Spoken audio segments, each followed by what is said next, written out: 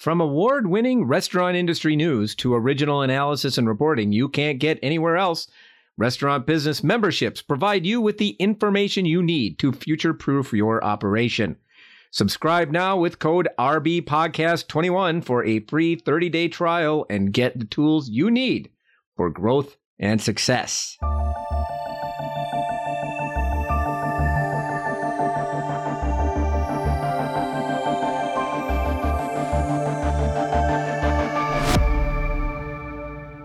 What is the future of plant-based meat at fast food restaurants? Hello, I'm Jonathan Mays, Editor-in-Chief of Restaurant Business, and in this week's episode of A Deeper Dive, I'm joined by my RB colleagues, Heather Lalley and Pat Cobe, to talk about the state of plant-based meat in restaurants and specifically fast food chains. A lot is happening in that segment when it comes to plant-based meat, and not all of it good for those providers. For the past couple of years, fast food restaurants have tried with varying degrees of success to add plant-based meats to their menu with items such as the Beyond Sausage Sandwich at Dunkin' and the Impossible Whopper at Burger King. That market, once largely dominated by Beyond Meat and Impossible Foods, has broadened to include more providers, and it now includes some proprietary items from the chains themselves. But there have been some high-profile decisions by chains like Dunkin' and Tim Hortons to pull their plant-based meat items, and not all of these efforts have generated long-term sales. There remains a big market, however, for these items, and we continue to see more efforts all the time to get at that market. Will this plant-based trend continue? Or has it been a fad that will die out like so many others in the past? Heather, Pat, and I debate this on this week's episode of A Deeper Dive. Please have a listen. Okay, I am here with Pat Cobe and Heather Lalley. Welcome to the podcast, you two. Thank you very much. Thank you. Pat, let's start with you. I hear you cover menu for Restaurant Business. Here's my question.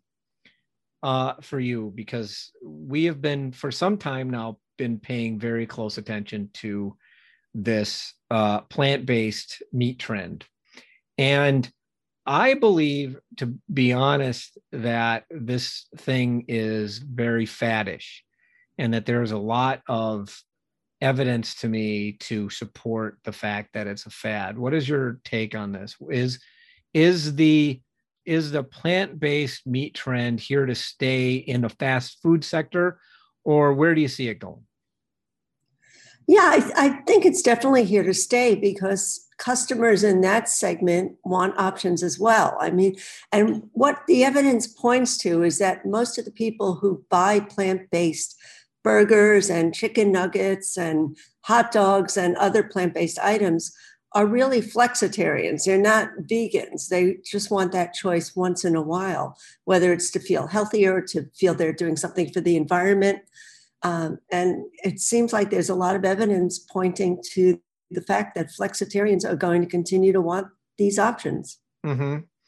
And they're going to go to Burger King. Well, I mean, I know Dunkin' took their Beyond Sausage off the menu, but there are so many other QSRs that are offering plant-based alternatives. Wendy's just launched a black bean burger. So they're not using a commercial meat substitute, but they wanted to differentiate by launching their own black bean burger. And it's doing very well. So I could see them keeping it on the menu. KFC has plant-based chicken nuggets, and I think they were in test, but they also did well. And it looks like they're keeping them on the menu, as well as Taco Bell with their plant-based chalupa shell. Mm-hmm. So I think all of the QSRs are trying this out in the fast food segment. How many of those have gone national, though? I mean, how many of these are really gone national versus, I mean, that's the question. I mean, a lot of these seem to be in test. Wendy's is in test. KFC's is still in test. We haven't seen a real major well, I say this, and today Little Caesar says it is going with a plant-based pepperoni nationwide. So, I mean, you know, so there is also that. But for the most part, it seems like a lot of these end up going, are still in sort of this test, get attention for a small number of stores type phase. Yeah, I guess they're playing it safe that way, but or some of them launch as LTOs, like the Taco Bell plant-based chalupa is an LTO. But Dunkin' is a good example. Although they took the Beyond Sausage off the menu, they are leaders in offering plant-based milks. They have coconut milk, oat milk, almond milk, and they create signature drinks using these milks. Yeah. And those are nationwide. And Starbucks also has all these milks on the menu nationwide. I guess I differentiate pretty strongly between plant-based milks and plant-based meat. And the reason why is plant-based, there's a lot of people who are lactose intolerant. And so a lot of people go to plant-based milk largely because of that, because, various digestive ailments and things like that. I mean, unless somebody can correct me, I haven't heard of any digestive ailment that keeps people going from plant-based meat. Well, but they don't need to have 6 different plant-based milk options. I mean, there are so many now. That category has just grown like crazy. Yeah, sure. I get it. But it has, but they don't necessarily need to have 6 plant-based milks, but the market for non-meat is the market for full milk has been well established long before this, I guess. Mm-hmm. And that, again, it still goes back to this issue of a huge percentage of the population can't drink regular milk with the amount of regular. I mean, that's sort of the point of that particular one. So I still see a difference between those two. Yeah, I can see what you're saying, but I think a lot of people are choosing these plant-based milks because of environmental reasons and also health reasons. They feel like it isn't just lactose intolerance, but they feel like it's lower in fat, healthier for them. Sure, but it's an ingredient. Yeah, it's not the main thing. True. And it's still an ingredient, not the main thing. But I mean, I see that. I mean, that's I guess a good point on this one, because the plant-based meat, Beyond Meat and Impossible Foods do actually point to the success of non-dairy milks as evidence that they can grow to a great extent. And that's fair to me at a grocery store or someplace like that. I just have, I guess, where I get skeptical on this is its presence in the fast food sector. And I still have a long-term skepticism that the US fast food consumer is going to be doing this with any amount of regularity to make it a major part of menus. So Heather, I want to ask you about this, because you eat a lot of, you are a pescatarian, yes? Correct. All right. So, and you eat a lot of, I guess the question for you is, what is the draw for these burgers? Why would you eat an Impossible Whopper? Well, it has to taste good, I think, above all else. And so I think that Impossible Whopper is just a really great product. I am not a huge fast food consumer, but that product alone has gotten me to go to Burger King a number of times since it was introduced. All of those times, the total would have been 0 if not for that particular product. So I realized that I'm a sample size of 1 on that. But also for families with kids and other adults in the house who maybe aren't vegetarian, this negates that veto vote and gives those of us who don't eat meat another option. I will agree with what Pat said. At the outset of this, I did a little research before we chatted, and Nielsen found that 98% of the people who buy plant-based meat also buy regular meat. So they're really trying to cater to a broader audience. That being said, it's got to taste good, which that Impossible Whopper does. I thought that the Dunkin' breakfast sandwich was a little dry and it wasn't anything I would crave or go out of my way to get. And Dunkin' has other vegetarian options that I would probably pick. Like donuts. Like donuts, of course. Mm-hmm. Mm-hmm.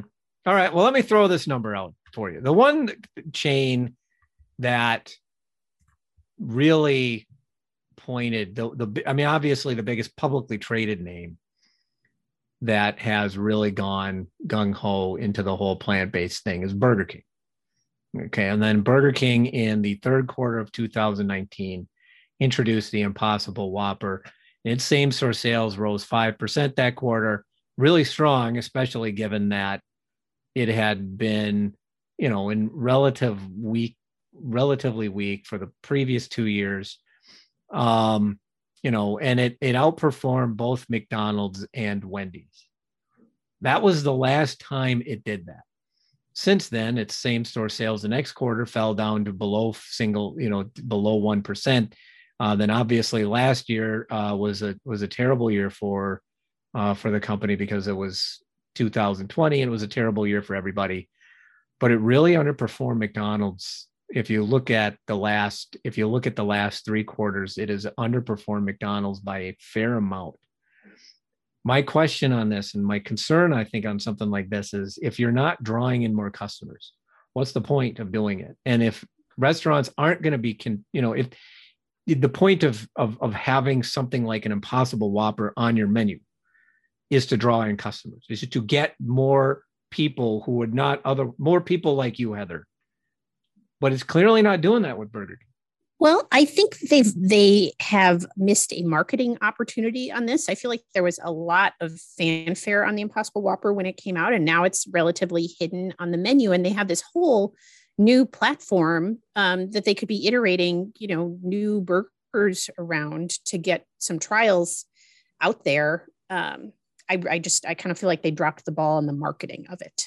I think also in the beginning, Impossible and Beyond were marketing really heavily, and that kind of petered out. So I think people were really aware of the products at that time and they really wanted to try them, but there hasn't been a big push lately.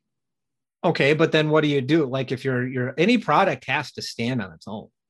That's true whether that's an Impossible Whopper or, I don't know, Satisfies. Remember those things? You guys remember Satisfies fries? You remember those, Pat? You probably love lower them. Fat. Yeah, you remember that? That was, to me, that's always sort of the, like, that is the one story that I always think about anytime somebody tries to do something like this in the fast food business. Except the Impossible Whopper is like really good. Have you tried one? So we're Satisfied. Were they? I mean, they were good. They were like a lower fat product. I can't imagine they were. They were good. Tasty. They were good. That was part of the issue. They were more potato-y, but they were good. They were good. They were quite good. And yet the popularity just diminished and diminished and diminished. And a little bit more than a year, it was off the menu. And they went at that with a huge amount of fanfare. A huge amount of fanfare. I mean, gosh, you remember that, Pat? That was they did. I remember talking to a franchisee after that and him saying that, man, Burger King's really good at getting you to try something. The problem, I think, and it might go into the marketing issue you talk about, is you got to get people, it has to stick. And I'm concerned that right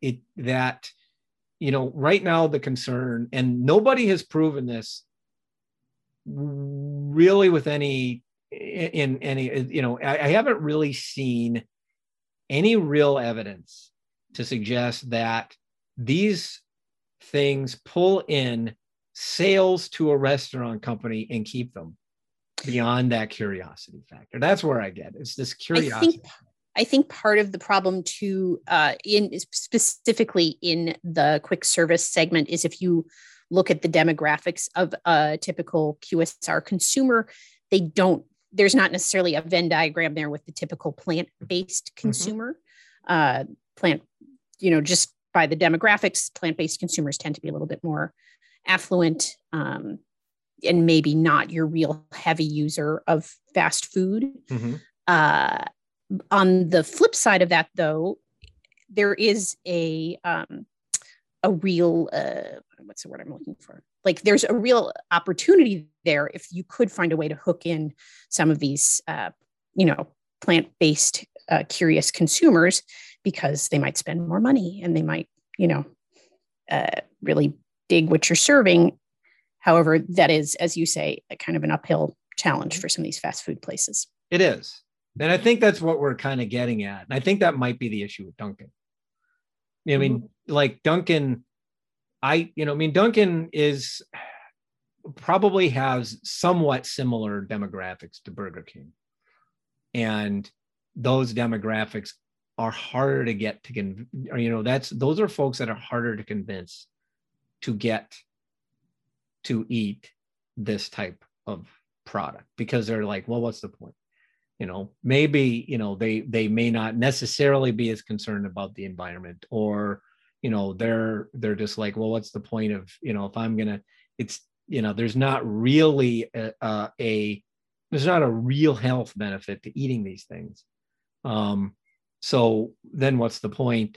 And the flexitarian, the type of people that would be concerned about this, isn't necessarily eating at Burger King or Dunkin' necessarily. And I think that would seem to be the biggest challenge in getting the fast food consumer to eating this plant-based stuff. Mm-hmm. The other point is that at Dunkin', you could just leave the meat off, and have a good breakfast sandwich. But at Burger King, if you want a burger that isn't made with meat, the Impossible Burger is your choice. So yeah. I think the other thing is judging from the number of suppliers who are coming out with new plant-based meat substitutes, seafood, chicken, I think they're counting on this fast food consumer to really be craving these in the future. I'm actually, just this week, I think it's still under embargo, but Panda Express is introducing Beyond Chicken tenders, I guess. I guess it's the tender product, because that just went national to 400 restaurants. And they're putting it in their original orange chicken, which is like one of their best-selling dishes. So people have the option of that instead of chicken. Wow. Mm-hmm. Panda Express has historically had like 0 vegetarian options unless you want just steamed vegetables. So I personally find that very exciting. Wait a minute. Why don't they, this is really off topic, but why don't they walk their vegetables? Why just steam them? Or walked. Sorry, they maybe walked. They may be sauteed vegetables are awesome. But I have, but they're not an entire meal with rice. You need a little something. Sometimes they do tofu, but I guess those are LTOs. Why don't you do vegetarian stir fry, Heather? I don't understand. Well, it needs a little more oomph to it. Anyway, I think to Pat's point about the vast and growing number of suppliers of plant-based food items, which are getting a lot of interest from investors right now, I think they're seeing tremendous growth in the retail, the grocery segment. And I kind of feel like the onus is perhaps on these restaurant chains to figure out a way to make these as popular as they are in the grocery space. I think the figures I looked at said they're growing about 25% a year, the sale of plant-based foods in the grocery level. It seems like there should be a way to capture that in restaurants. Definitely. I guess I think it's a point, but restaurants are demassified, if you know what I mean. It's sort of, restaurants have narrow, even the largest restaurant chain on the planet is still really going at customers who are really in a hurry. McDonald's. It still has a relatively narrow market. Now it's bigger, certainly, compared to everybody else. But, whereas everybody goes to a grocery store in some form or fashion. And so you're just going to get more of those natural pieces. I think if we broaden this, and I know that I told you guys that I wanted to focus on the fast food sector, if we broaden the whole, this whole discussion to include all restaurants, we probably, to Pat's early point, really do actually capture a lot more restaurants if you think about it. Because Pat, if I'm not wrong, a ton, and Heather just mentioned one, Pat mentioned one. Pat, there's a ton of like fast casual dining, certainly fine dining restaurants that are offering these sorts of things. Yeah, definitely. And I think the thing is with those restaurants in that segment, they really try and differentiate their plant-based offerings. They don't just, slap a burger on a bun, although they might have that, but they're trying to do, things that really work with their menu and are in sync with their menu and make something more exciting than just a burger. So a lot of the products that are coming in now, they're like taco meat that you could really make a great taco out of, things, more chicken products that besides just tenders, there are lots of full meat chicken products. So I think they're really trying to differentiate and sort of tie into what their concept means. Mm-hmm. Yeah. Yeah. So you do see you definitely see plenty of plant-based foods at restaurants in general. I guess I get the concern is, why hasn't this really, it just seems to me that we really haven't seen a big long-term success story at fast food restaurants with plant-based meats yet. We haven't yet seen it. We see a lot of testing. We've seen a lot of companies do it. I mean, I suppose, White Castle, but we don't know White Castle's numbers, which is sort of the concern. And obviously it's kept that product on its menu. But we just haven't quite seen it. What about Nathan's with their meatless hot dog? Have you seen anything on that? I haven't seen anything on that, but I don't know that I've seen them. I don't know if that's been on the menu long enough to work. What do we think is the problem, though? I mean, getting back, I guess, because Dunkin' pulls back its Beyond Sausage. And we also saw this with Tim Hortons last year, 2 years ago, where it pulled back its Beyond Sausage test. Is a Beyond Sausage product just not good enough? Or is that, I mean, Heather, you didn't seem to like it that much. I'm not a huge fan of the Beyond patties. I like the Beyond, Italian sausage or brat type things. I think those are very good. I wonder at the quick service level if it's more of an operational issue that they just, they have to sell so much of it to make it worthwhile keeping it on the menu and, cooking it and having separate storage area, all the things that go into adding these new menu items. It seems like nobody has really cracked the code yet, but unlike you, I am more optimistic about this. And I do hold out hope that one of these things is going to take off. But it could really just be a simple kind of demographics issue of the typical consumer for these chains, not really buying into this whole plant-based thing. Yeah. I mean, that's until somebody changes, until we really get some, I mean, we just need something. We need something at one of these big chains, something to be really successful. I mean, I think the one company I think that you're really going to see something that it might really work would be Taco Bell to me. If Taco Bell gets something, Taco Bell's the one concept that you really think could actually crack this code and get something that's really workable, simply because, but it also has a fair number of vegetarian consumers from the get-go. Yeah, they are very popular among vegetarians. One other aspect we mentioned is pricing. And, if there comes a situation in which meat prices get so high, and are so volatile, and these faux meats can be a more value-minded option, that could push some consumers to at least try them. In the beginning, though, excuse me, in the beginning, the Impossible Burger was really expensive for operators. I mean, I think they brought down the price in the few years since it was first introduced, but it was really an expensive product. And I don't know if it was priced higher at Burger King than a regular Whopper, or if it was the same price, but it really was a lot more expensive for the operator. Yeah. Pricing is one of those things where, I think at the fast food level, if it's really going to take off, it actually has to be probably not much more than a regular version. And I think if these companies are going to if these things are going to sell, they have to be priced relatively similarly. Otherwise, I think the fast food consumer is probably just going to pass it by, because that's what I think. I think that the fast food consumer is still really a convenience consumer. It's willing to pay a higher price than people think. But I think if they see the difference in cost between like a plant-based version and the regular version, they're probably going to take the regular version if they don't see any other real benefit to it. Like if it's healthier and still tastes really good, which is near impossible, by the way. But it is, if it's, then maybe they take it. But I really think it's a really underrated nut to crack. Cracking this code on getting people to eat a plant-based burger at a restaurant chain. And good luck to Wendy's on the black bean burger, by the way. It's just a really, really difficult.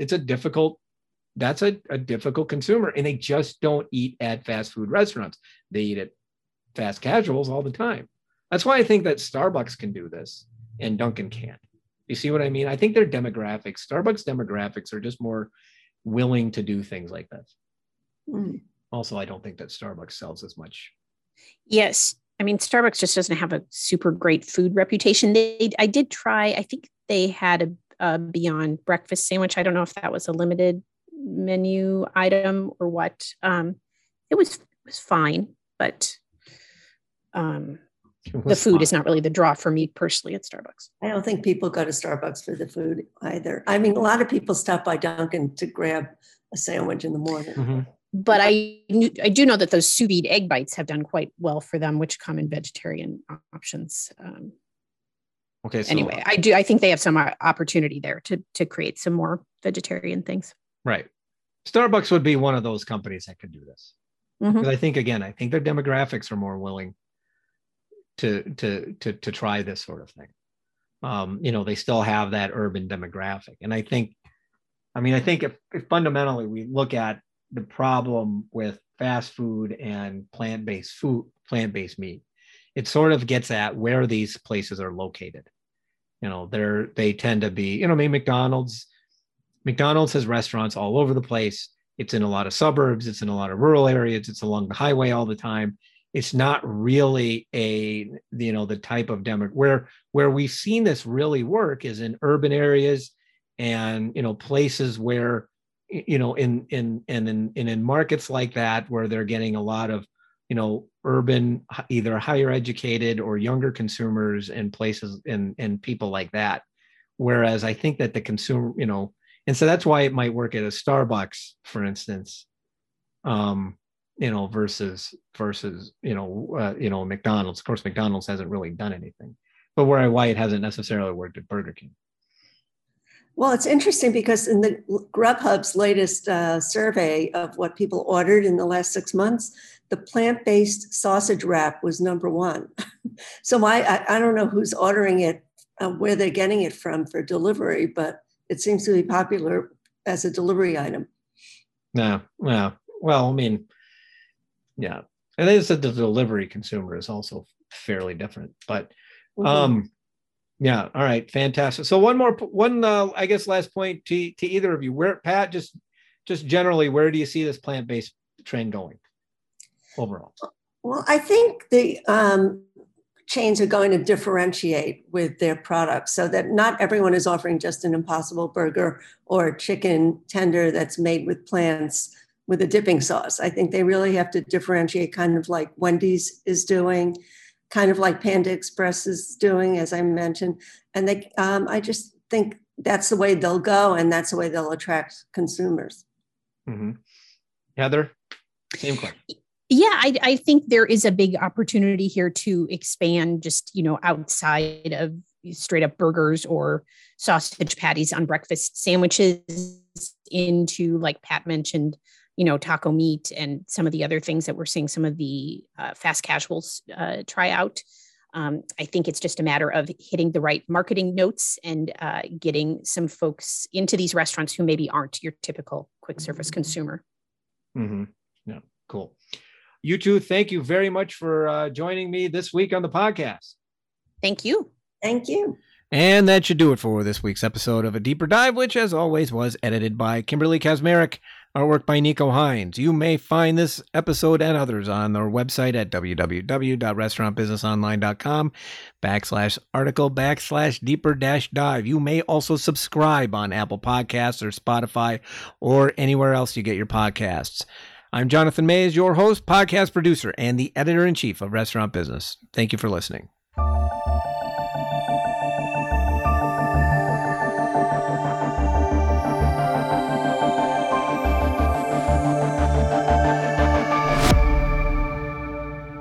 Restaurant Business members enjoy exclusive benefits, from access to unlimited premium content and members-only research from Technomic to monthly recipe demos and private roundtables with Restaurant Business editors.